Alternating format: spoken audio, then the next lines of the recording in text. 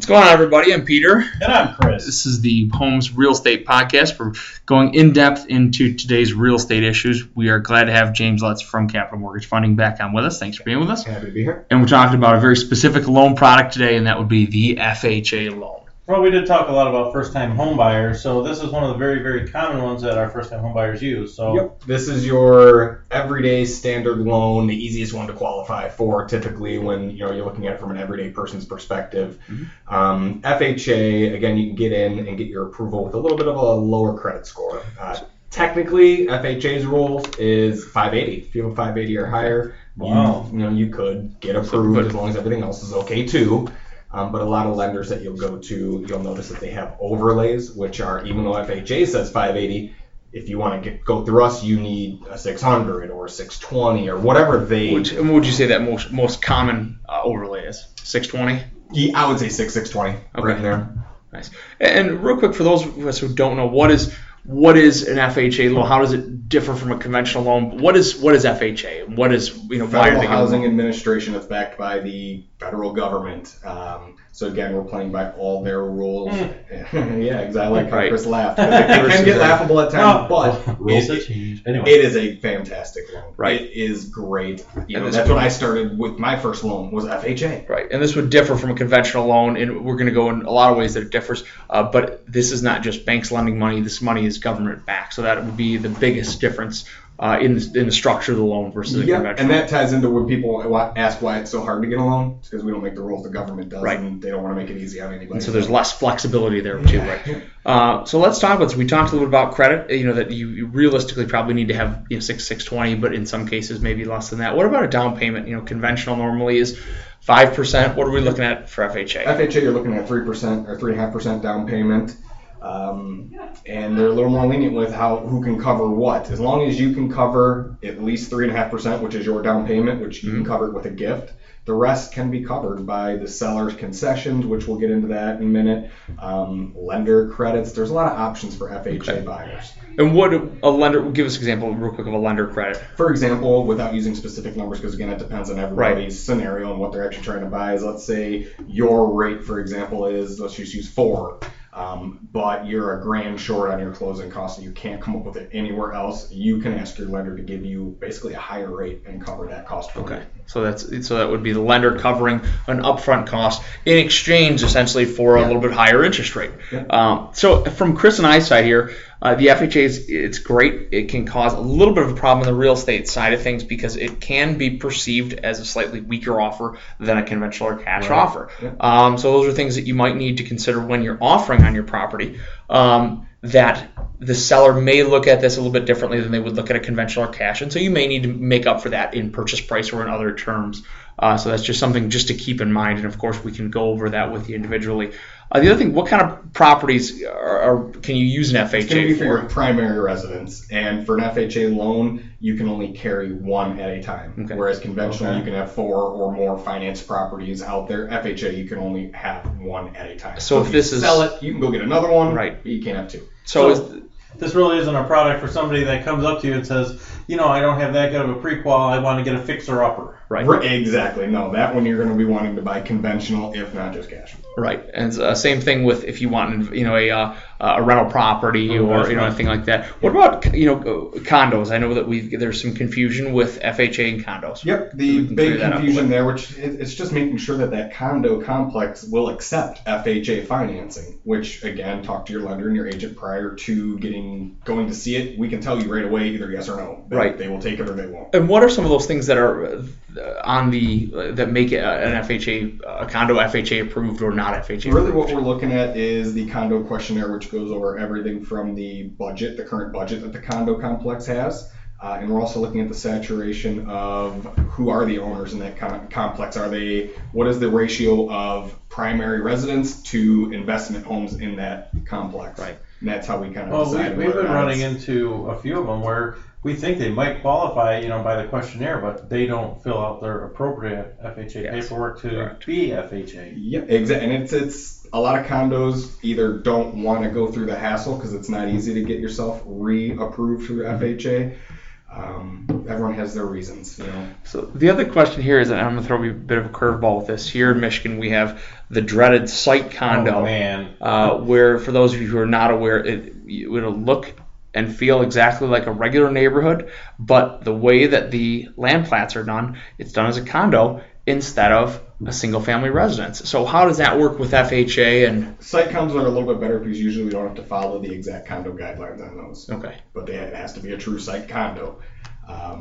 It just opens the door to a lot more availability. Again, you're not going to have to get the FHA approval a lot of times with a site condo because it's almost like, in our world, it's almost like a mix of buying a house and a condo at the same time, where we follow kind of a mix of the guidelines, and it does make it a lot easier for the it makes it easier for us to close on those. The VA has still not caught up. VA is not caught up on that one. That's a whole other podcast. Yeah, but I'm glad to see FHA caught up on that that's one. That's good. So once we've gotten an offer in on an FHA offer, you've done this 3.5% down. We're looking at the other thing too. I wanted to go into just with this down payment is now there are some conventional products that are 3%. Yep. Is there any overlap as someone might not qualify for that 3% that would that FHA still would be a better product for? Because I know most of the time we say, hey, FHA is great because of the down payment. A lot of that is going to be when we do comparison of what should I go FHA 3.5% down versus conventional 3% down. A lot of it's going to be credit score driven. Maybe you just don't qualify at all for because your credit isn't good enough to get that 3%, and we've eliminated that there. Let's say you get approved for both, but you have a little bit of a lower credit score, but you still got your conventional 3% down approval. What I'm going to be looking at is your PMI. In my mind, because that's a big thing. If you have very low credit, but you still get the approval conventionally, your PMI that you pay every month, it goes based off of how much you borrow and your credit score.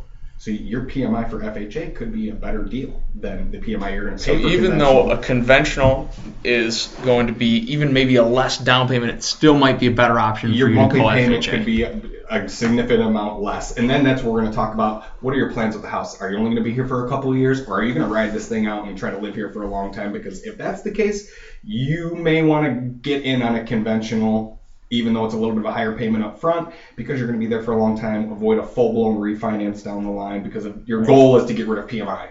Right. Within conventional, can't you get rid of it a lot easier than FHA? Correct. FHA, you can never get rid of it unless you refinance out of it into a conventional and prove you have 20% equity. Okay. If you're already in a conventional, there's two ways. Is either A, make your payments and get that 20% equity through making the payments, or if you get appreciation and you feel like your house value went up as you were making payments to help you get to 20% quicker, they might ask for an appraisal to help prove that. But again, you're not going through a full-blown refinance transaction to get rid of it. For those that you don't know, PMI is personal mortgage insurance. It's going to add anywhere between $60 and $100 on average to your monthly payment. It's a nice chunk of change. For example, FHA's right now, if you only put 3.5% down, it's 0.85%. So if you take your loan amount times 0.85% divided by 12 months, that's a good amount. It's a good chunk of change. That's what we're saying. Yes. So that's something to certainly look at if you're choosing between FHA and conventional.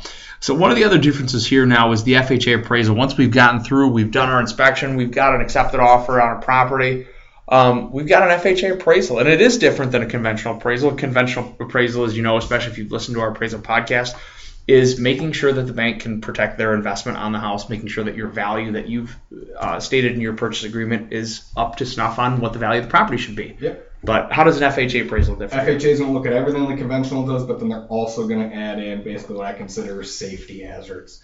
Is there trip hazards in the concrete on the property? Are the porch steps within so many inches of, each step is only so many inches tall? Are there handrails on all downstairs or upstairs? Chipping paint. Oh, peeling paint. That's a huge one. Even on an exterior garage. Even on an exterior garage, back window that nobody's ever going to see. If there's peeling paint, usually, it's minor, but it's the easiest thing. I mean, if that's the only condition, I'm actually happy with that. Go out there, scrape it, throw a slab of paint on there, and so what do we do if we? So the other thing here too is if and this is more of an associated cost for the buyers and sellers, is what if we have some of these things that they say, well, this is an issue, and this is an issue. Yeah. What happens? As part of your appraisal, and this again does happen on FHAs, where the appraiser goes out and not only gives you value but condition of the property. We always want to see at value and as is, meaning they don't ask for any repairs, but when they do ask for repairs, it is typically peeling paint. Peeling paint about 9 out of 10 times, really. And then can this be handled with, a lot of times on our inspections, we handle it with seller's cash toward closing, purchase price reduction. How does that differ from a lending standpoint on minor issues? We don't care who fixes it, right? But it just needs to be addressed prior to closing. So yeah, and that's a difference with conventional. We can say, well, we'll give you $100, and you can fix it yourself later. Conventional, they may not even call it out at all. Right.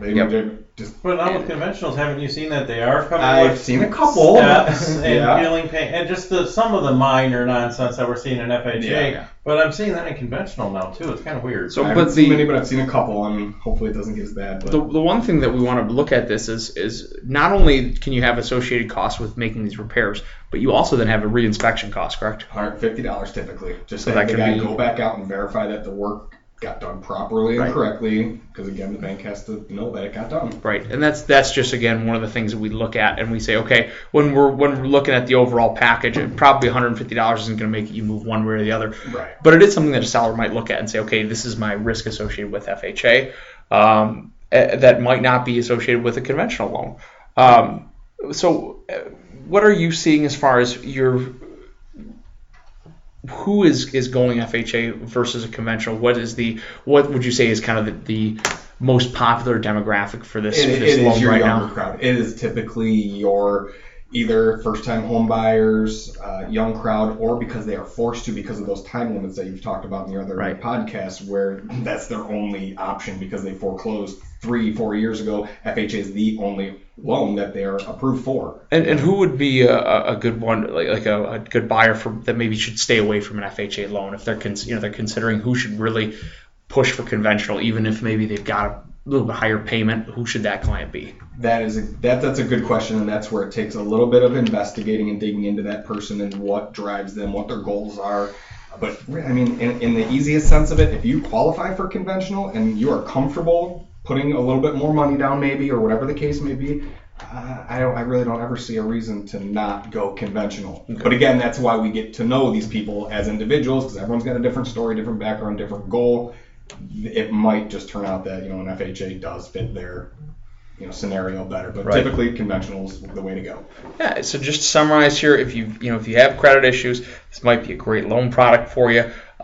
These are just some of the things we can differentiate between the two loans. There's a lot of different loan products out there. I know this can be a very, very confusing topic with all the loan products out there, with all the loan companies, and everyone's offering this, and this. I think the biggest key that we take out of, I think it's every podcast we sit here and talk about, because these issues are so complex, talk to a local lender, talk to somebody like James that knows these products in and out. That's all they do every day is look at these products and look at who these products are right for and figure out what is the best product for you rather than going online or going to one of these. I can usually tell too after talking to somebody on the phone for a little bit whether they even know the right questions to ask me. They may not know what questions they need to ask me, but I can just tell. I know that you need to know this information even though that you didn't ask me for it, because it's going to come up and it's going to have an effect on how things play out and how you feel about it. So best thing is just disclose everything and give all the information up front. Worst case, best case, don't make promises you can't keep type of thing. And everyone's different, so every scenario is usually a little bit different. Right, and like we say, if you're thinking about making this journey into buying, especially if you're renting right now, rental rates in Metro Detroit are unbelievably high. Almost every renter right now who's renting a single-family residence would probably be in a lower payment in a mortgage. You're almost double. You're paying almost double that. It's time. Insane. It's ridiculous. Yeah. So if you're in that situation right now, you're renting, or you think about moving out for the first time, you're getting married, you're getting divorced, whatever's going on that's making you look for a new house, give us a call. We'd love to talk to you. Even if you're a year out, we'd love to answer your questions. James' phone number will be right on the description of the podcast, or you can call or text him at any time. I know that from personal experience. Same thing with Chris and I. You can call or text us at pretty much any time, 7 days a week, and we'll try and get back to you as soon as we can. And guys, thank you, James, for being with us. We appreciate it. Be here. And guys, thank you so much for listening. We'll see you next time. Take care.